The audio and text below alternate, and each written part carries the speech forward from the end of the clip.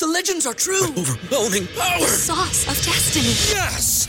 The most legendary sauce has arrived as McDonald's transforms into the anime world of WickDonald's. The greatest flavors unite in all new savory chili McDonald's sauce to make your 10-piece Wick Nuggets, fries, and Sprite ultra-powerful. Unlock manga comics with every meal and sit down for a new anime short every week only at WickDonald's. Ba-da-ba-ba-ba, go! At participating McDonald's for a limited time while supplies last.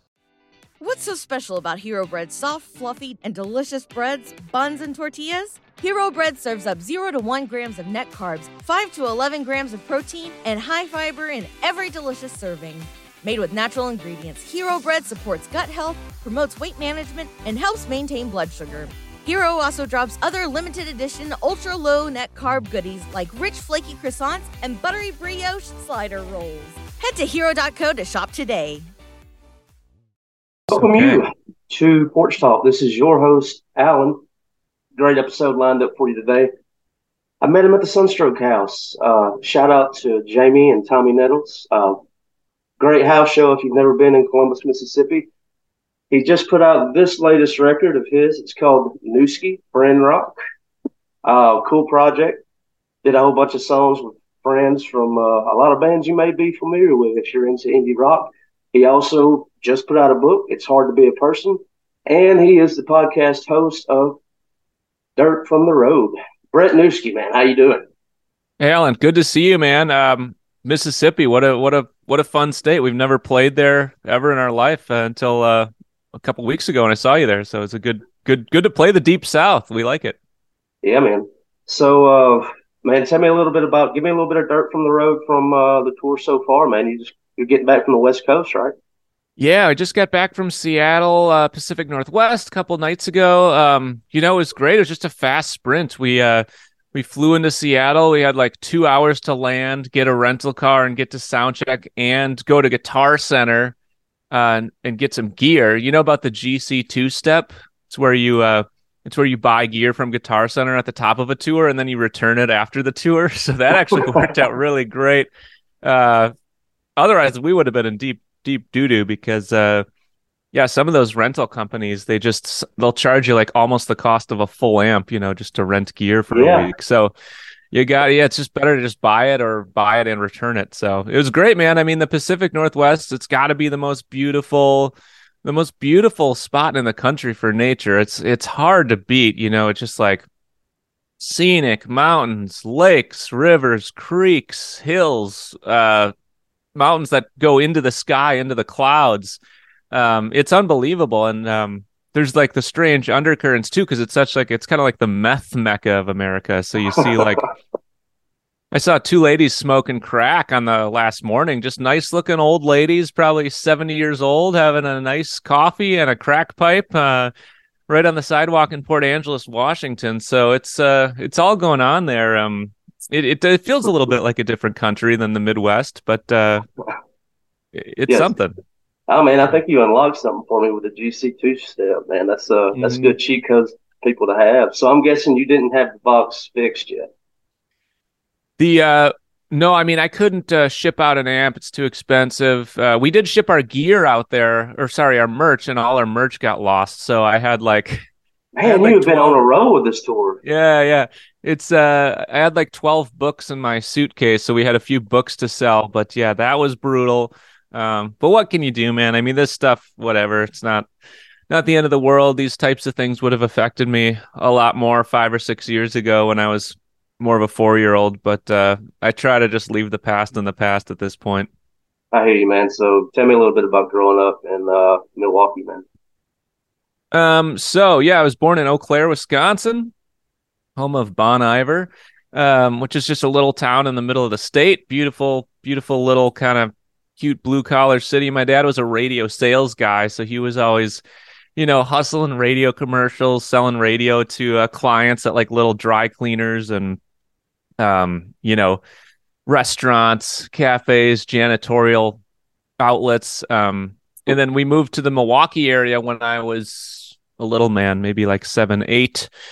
And so I grew up on the outskirts of Milwaukee in a suburb called New Berlin, which is kind of a low culture mecca of just it's basically mall fucked by, it's strip malls and strip malls and strip malls. And it's fine. It was a safe place to grow up, but not an encouraging place creatively, very conservative, just very, but can't complain too much about it. I didn't get mugged or anything. I got the living crap beat out of me at school. So I guess I did kind of get mugged. But the neighborhood itself was safe. The school was not safe, emotionally or physically. But I've talked about that enough in the world. So, yeah. And now I live right downtown Milwaukee, Wisconsin.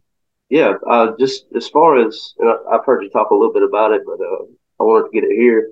How long would it be until you felt comfortable enough to come out as a creative? Was it after high school to when you kind of felt like it was kind of to walk in your own skin? That's a great question. Yeah, I mean, in high school, I was terrified to tell people I was in a band because they would make fun of me or call me a pussy or something.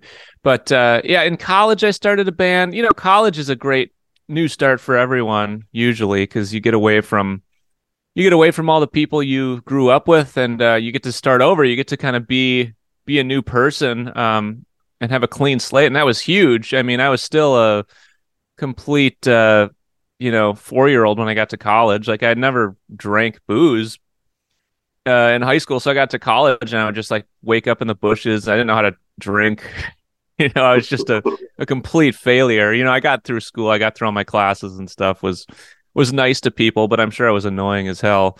But yeah, creative stuff really kind of, I've always just been a little nerd in my parents' basement writing songs since I was 13, 14 years old when I discovered the guitar. That was huge because I could kind of hole up, the song In the Garage by Weezer, like that was like my whole childhood. I like really relate to that.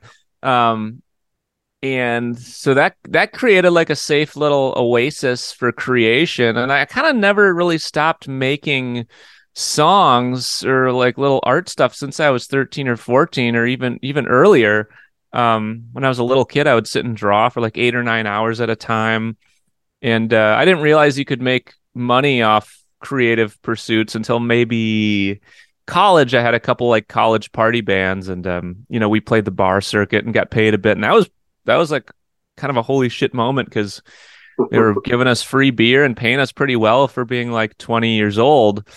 Even though the gigs weren't always the most glorious, we played mostly played rat holes and in shitty bars, but it was amazing. We loved it. It was a magic time, and that kind of blew the doors open as far as like, okay, maybe I can take a crack at this if I just really just go for it. And I've had a lot of blind ambition the whole time. I'm like, sort of a believer in the old school American dream in some sense of like, if you work your dick off, like things will eventually pop for you. So, I mean, I do believe that in a lot of senses. And I was born lucky. Like, my parents are pretty mentally stable and like supportive, and like I got a lot of hugs as a kid. So outside of like taking beatings in high school and like people fucking with me emotionally and getting punched in the kidneys a bunch, like I had a pretty good childhood, which kind of enabled me to just have a chance, just have like a flying chance to kind of take a crack at doing your own pursuit and get encouragement from, the people around you. So that was big. But honestly, man, I just put my head down. I took every shitty tour I could, making $60 a show in Ohio and Michigan and Illinois and Minnesota, and just like kept going and kind of just didn't pick my head up. And 11 years later, things are, I guess, looking as good as they can for a independent musician. We're not making any holy shit life-changing money, but I make like a decent living releasing records, selling paintings, selling the books I make. So I'm pretty lucky. Earlier, yeah. I mean, you were talking about, just a little bit of the trauma, and now you have a book. It's hard to be a person, man, and just it's a quick read for anyone listening. You might be interested. You can sit down with it, cover to cover, about 30 minutes, and it's a fun little read about what might get you through a pretty hard time. And you did all the artwork yourself for it? Yeah. Thanks, Alan. Yeah, I did all the drawings. It took about kind of 3 years to finish, but yeah, it's just like over the years, I would just write down little stuff I thought was funny, or I would kind of journal to my anxiety and paranoia of like what triggered me why am I feeling so depressed? What happened around these days that maybe made me feel so depressed? What's the worst thing about it? What's maybe a funny comedic relief angle I can take on it to kind of get my brain out of this trough. So I wrote a bunch of jokes and comics and kind of like mini skits, and I put them all in this book of just tactical things I found useful to feel better in my head. Because, as long as I can remember, I've been a super, super anxious person. And, struggled with some bouts of depression too, which, you don't even realize what they are growing up until, at least for me, into my late 20s, when this starts to be in the public discourse a little bit, and you get diagnosed by a doc or whatever, and then you can start to attack it more efficiently. But yeah, so I wanted to make the book for, as just a creative project to keep myself sane, but I just thought I thought it'd be useful to people, and it's definitely, out of all the things I've made, it's the thing that's got the most like response, and I get messages about it all the time. So because Great. which feels good, and it's man. nice. That was good work. It reaches beyond just music too. So it's nice to, our music's could be considered a bit niche. We're kind of in this indie 90s alternative kind of geek rock world. So the book kind of reaches beyond that. Tell me a little bit about like the Friend Rock record, and I mean, was this a COVID idea come true? Where I mean, I see some of the guys that you work with. I mean, typically, I'm sure they would be on the road and busy. Was it just like a good time for y'all to be able to work together? Yeah, totally. I mean, I really wanted to make use of my time during the pandemic, during the pando. So I had tons of songs done, like studio recordings. My producer Spatola and I had been working on the whole pando. We'd do like a song a week. And then I started thinking like, well, I'm getting some cool guests on the podcast. What if I started reaching out to some of my musical heroes who are like, mid-level indie celebrities, or just, people on my smaller medium indie level, to see if they want to guest on some songs. And I just kind of made a big ass list and started going through it. I knew a lot of these cats were at home and had home studios or mic setups. And yeah, so I got a lot of my musical heroes to sit in on it. Matthew Cause from Nada Surf was a big one for me. I really like that band. And Brian from the Verve Pipe. And then this French artist I discovered in the last couple of years, H. Burns, who I'm just like obsessed with. He's incredible. Every record he puts out is perfect almost. Too Much Reality. That was a good track, dude. Oh, I mean, thanks, man. The whole thing is great. It's been a banger 2023. It was great work. I'm glad y'all did it, man. I certainly have been listening to it every day, man. Thanks. Well, I spun your record just a couple days ago. It's awesome. Like, and it's kind of the same thing. That was a COVID project, man. And, so you went around to different places around Mississippi and with a field recorder and just recorded acoustic recordings? Alabama, Mississippi, and Tennessee. Dude, it's really good. Like I don't know how much love or press it's got, but it's a really interesting project and it sounds awesome. I love how real and it has that kind of, it channels the old world, which is so cool. And that's how like a lot of these famous blues recordings came to be. I mean, I don't have to tell you this, but like people just going around the South with a field recorder and capturing like good musicians literally on their porch. Yeah. And it's like how we have this like old Mississippi blues. So yeah, I think, dude, keep doing that. That's a great way to make records and like bring the community together, and they sound cool. It makes me want to make a lo-fi record. Yeah, man. It's I mean, I've already got the second one ready. It's in the can. It's just a matter of financing. And who knows, maybe by the time I get it ready to be financed, we might have to sit back down with these artists because the work won't be so new anymore. But it's fun, fun lo-fi project. Like you said, it brought the community together. And through that, we've been throwing music festivals and just trying to get the crowd around here energized around not only the talent that we have in this town or area, but also bringing Midwest or Pacific Northwest or even the East Coast in. Like, hey, yeah, we want to help each other. We're indie, we're DIY. Let's make it work. Yeah, dude. Well, Big ups, man. You're a special person. You've got a really your enthusiasm is really unmatched to most people I meet on the road. So it's exciting to know dudes like you are out there, trying to make stuff happen and make stuff happen on your own steam and outside of the box. It's like, you got Live Nation buying up the world and all the venues, and then you got guys like Alan. And without you, 99.9% of touring artists don't have a chance without you and types like you. So much respect. Yeah, man, and that's something that I really want to capitalize on. I'm working on it now, just for like people like Midwest. You want to play the South? I'm trying to build that circuit. Get you down here, then loop you back up.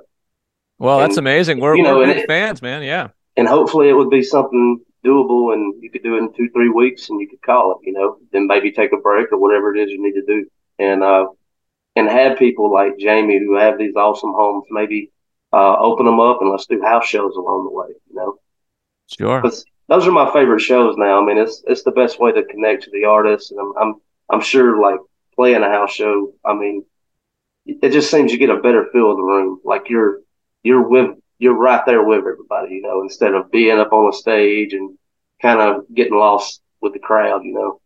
Yeah, and especially like when it's outside. Because we've been touring like with the band, like the stuff indoors when you're solo works better, but when you got the full band, it's like playing these shows on these old Victorian wraparound porches to like 60 people on the lawn is pretty cool. Like it's a pretty good format. So that show was awesome.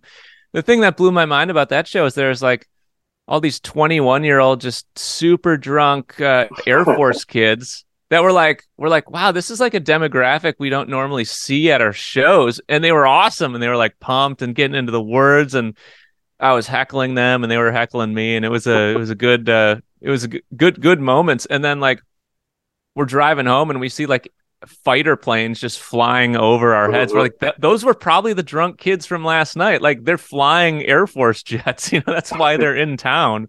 And people are smarter than they seem on the surface. It's unbelievable.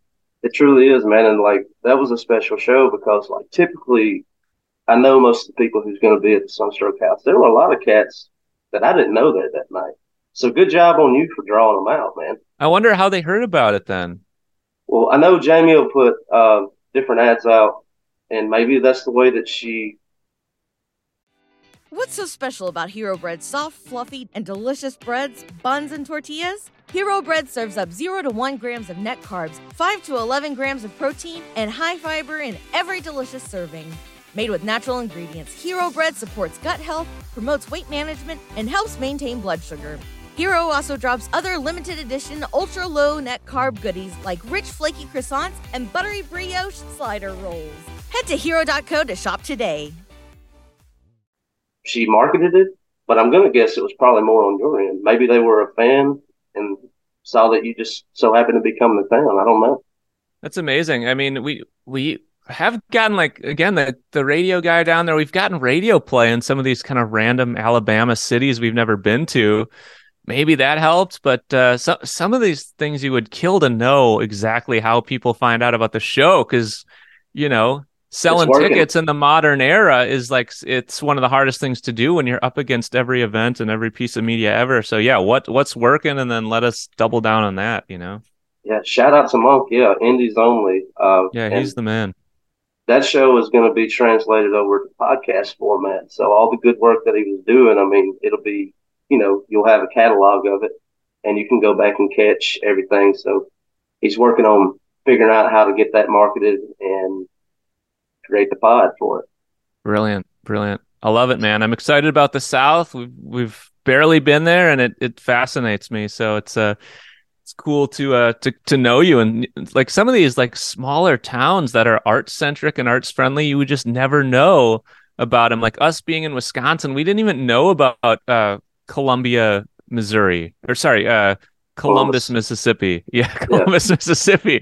And then we stop and we're like, this city fucking rules. There's like an art center, a couple venues, people painting on the sidewalk, some hip coffee places. It's got kind of a rustic New Orleans feel in the architecture. So yeah, it fascinates me as to what else is out there down there. It's great, dude. And it's revitalizing too. Like the feeling the community has for the artists in the area. It kind of ebbs and flows. And right now it's flowing right now. There's never been a better time to be in Columbus. We got so many good people passing through. We got a lot of great opportunities for people, and the crowds are really coming out and supporting. So a lot of great opportunities down here. And we're trying to migrate that over to other communities. We're working with Tupelo and other big towns, our bigger towns in Mississippi, to kind of, create a loop of some kind. Beautiful. Yeah. Well, let's keep in touch about it. It sounds great. Yeah, dude. I wanted to talk a little bit more about the tour. Have you got more dates lined up? Yeah, we're back home and we're back all over the Midwest this summer. So we're playing a few smaller cities this weekend, and yeah, I think every weekend we're active. So I'm kind of like biking around the city, swimming in the lake during the week, and then we're gigging on the weekends. Yeah, I was going to ask you a little bit about downtown. Is it just kind of like no music at all and biking and swimming, you say? No, I basically work 8 to 4, 8 to 5 every day. But I'm self-employed, so I can go work from the beach, or I'll be painting during the morning or working on a podcast in the afternoon. So I keep my hours pretty consistent to try to keep a routine, and I just have so much frickin' stuff to do. Like, I got a lot of shows to promote, and every gig that you see on our calendar, there's probably like at least 4 hours of promotion work that goes into making it work and making sure it doesn't bomb. So yeah, behind the scenes, I don't think anyone realizes like what a heavy lift it is, but I'm stoked to be doing it. I'm 36 years old, and I don't know a ton of people still doing music full time. So I'm just grateful that I'm still kind of functioning in the arts, because the USA you're not meant to make a living in the arts. It's just not set up that way. The more I go, and you see kind of how Europe operates, and Australia and Ireland and the UK, like there are some more arts funding mechanisms in place. And I know some states in the US have some. Wisconsin doesn't have a lot that I know about. I've never received any arts funding outside of maybe a few bucks during the Pando from like a local thing. So but I guess that's the American way, right? It's like nothing is free. You got to bust your fucking ass if you want to make it work. And that is one thing crazy I'll say about Alabama. I don't know about Mississippi, but like when I was a resident in Alabama, there were so many grants and just art grants that you could get, like for whatever project that you were pursuing. There was a lot of money there. And what's crazy is I don't know who's getting it or what happens to it, because it was a pretty nice little pot of money. And as far as I know, I didn't know anybody who was applying, and so like shout out to Alabama. They got good opportunities. Yeah, big ups, dude. And hey, like these are things artists and musicians often don't think of. Is there's grants out there, like they take some work to apply for, but you can do it. I think, it's a stereotype, artists, musicians are lazy. I don't know how true that is. But there's some truth to it if it's such a mainstream stereotype. So I think artists and musicians are getting a lot better, especially the younger ones, about being business savvy. They're like, hey, for decades and decades, artists have been taking it in the ass and not sticking up for themselves and getting ripped off. So let's change that. Like, let's get savvy at the music business side of things. And I think that is getting better. I got made fun of early on in my career for being so into the business side of music. Like the hipsters in Madison, Wisconsin fucking hated me, dude. Like I was out there hustling, applying for grants. They're like, this guy is a loser. Like, look at how hard he's trying. So now that game has changed where, I just, and like Spotify, that's a whole nother conversation, but it's like, unfortunately, musicians, we're just used to like, I should only have to work on arts because that's my job. I shouldn't have to worry about the business side. And then like these overlords at streaming, they're like, okay, cool, we'll take all the money. And someone like me who's like, I feel like I should be getting paid something from Spotify rather than like All the tens of dollars you made? $40 a month. Or I mean, it's pathetic. And it's like, I mean, like some of these songs have over 100,000 streams. Like how are the checks like $42 a month? Like this is, I mean, something's not right. Like, so we clearly need to organize.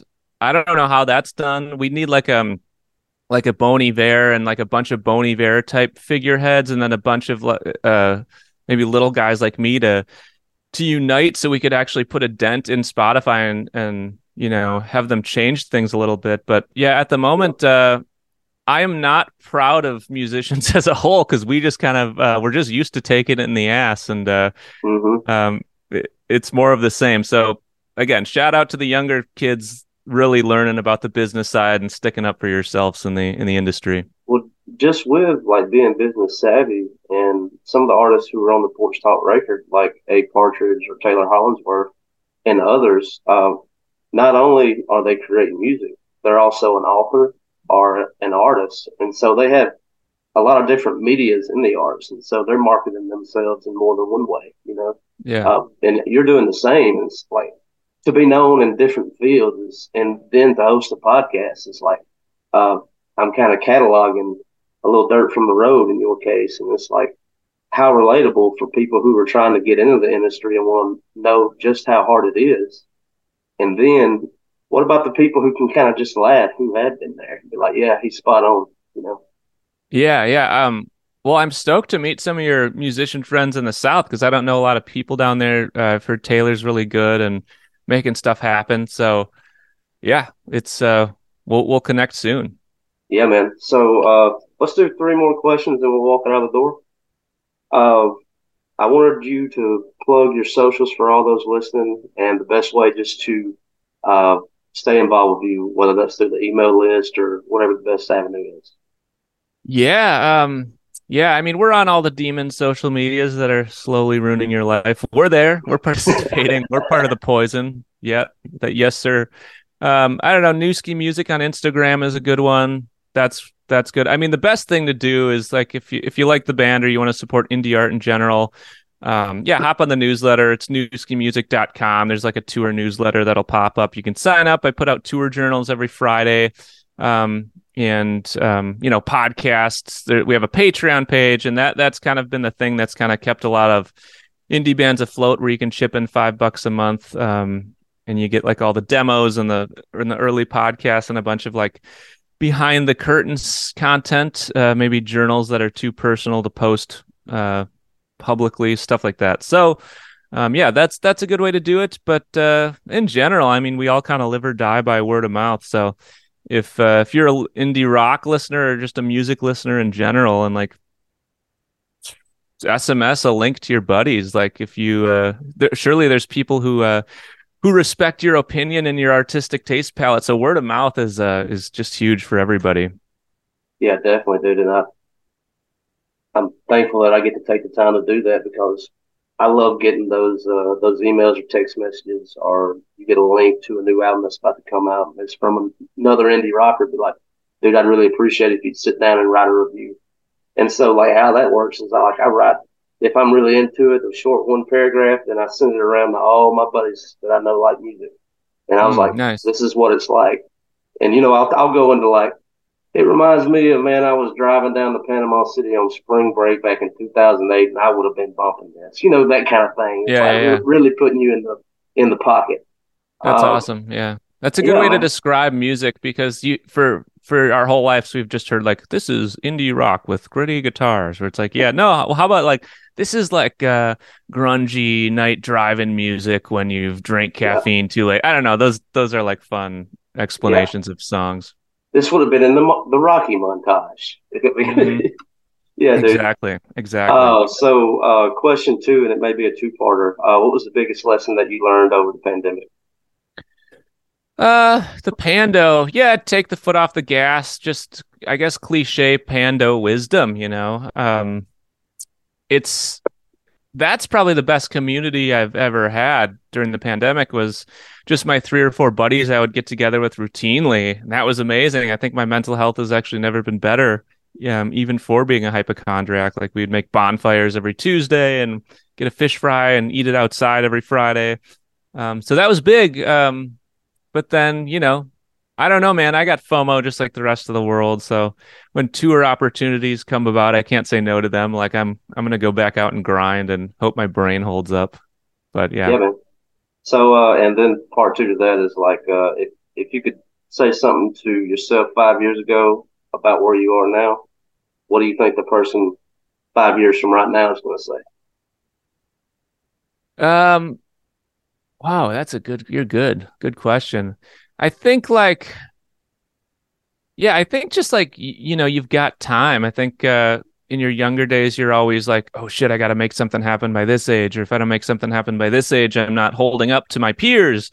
So just knowing you've got time, but also not wasting time, so just kind of moving the needle a little bit every day. It's like, what can you do to kind of keep yourself sane, try to create a little bit, maybe make a new connection with someone you find interesting, and not burn yourself out, because it's a long road in life and in music and in work. So not burning out, very, very important, because I've definitely walked the line of burnout more times than I can count, and I've had plenty of mental health meltdowns that fortunately haven't sidelined me for more than a few days or a week at a time. But I've been in some dark places. So I think avoiding burnout keeps you out of those big troughs mentally.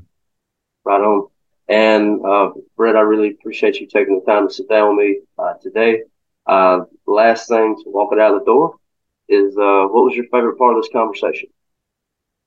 Well, dude, I just love how you've asked me a bunch of questions I've never been asked before, and I've done a shitload of podcasts and music bloggy things during the years. So that you're great. I'm a huge fan of yours, man. You're just a very easy hang and a disarming dude, and you got a cool accent. So I'm pumped to meet again in real life, and I appreciate your work. Yeah, man. Cannot wait for the next thing. Get on back down here, dude. Dude, let's get on the horn next week. We'll make a plan. Yeah, dude. Sounds good. Well, Brett, you take care of yourself, man. All right. Love you, dude. Thanks, Alan. Yeah, dude. Take care. I flinch every time you bat your eyes at me. My only self-defense is a little rabbit hole under that white picket fence of yours. Concrete around my feet. I'm a poster child for every mafia story and scene. While every red light, rolling stop signs, you and I could never crash. Never mind, oh never mind, oh never mind. His famous last words, it's not you, it's me. I love you, we will be fine. Never mind, oh never mind, oh never mind. Never mind, oh never mind, oh never mind.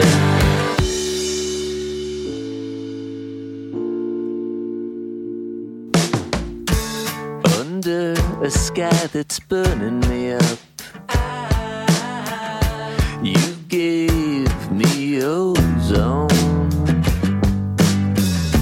Here our friends say we're invincible,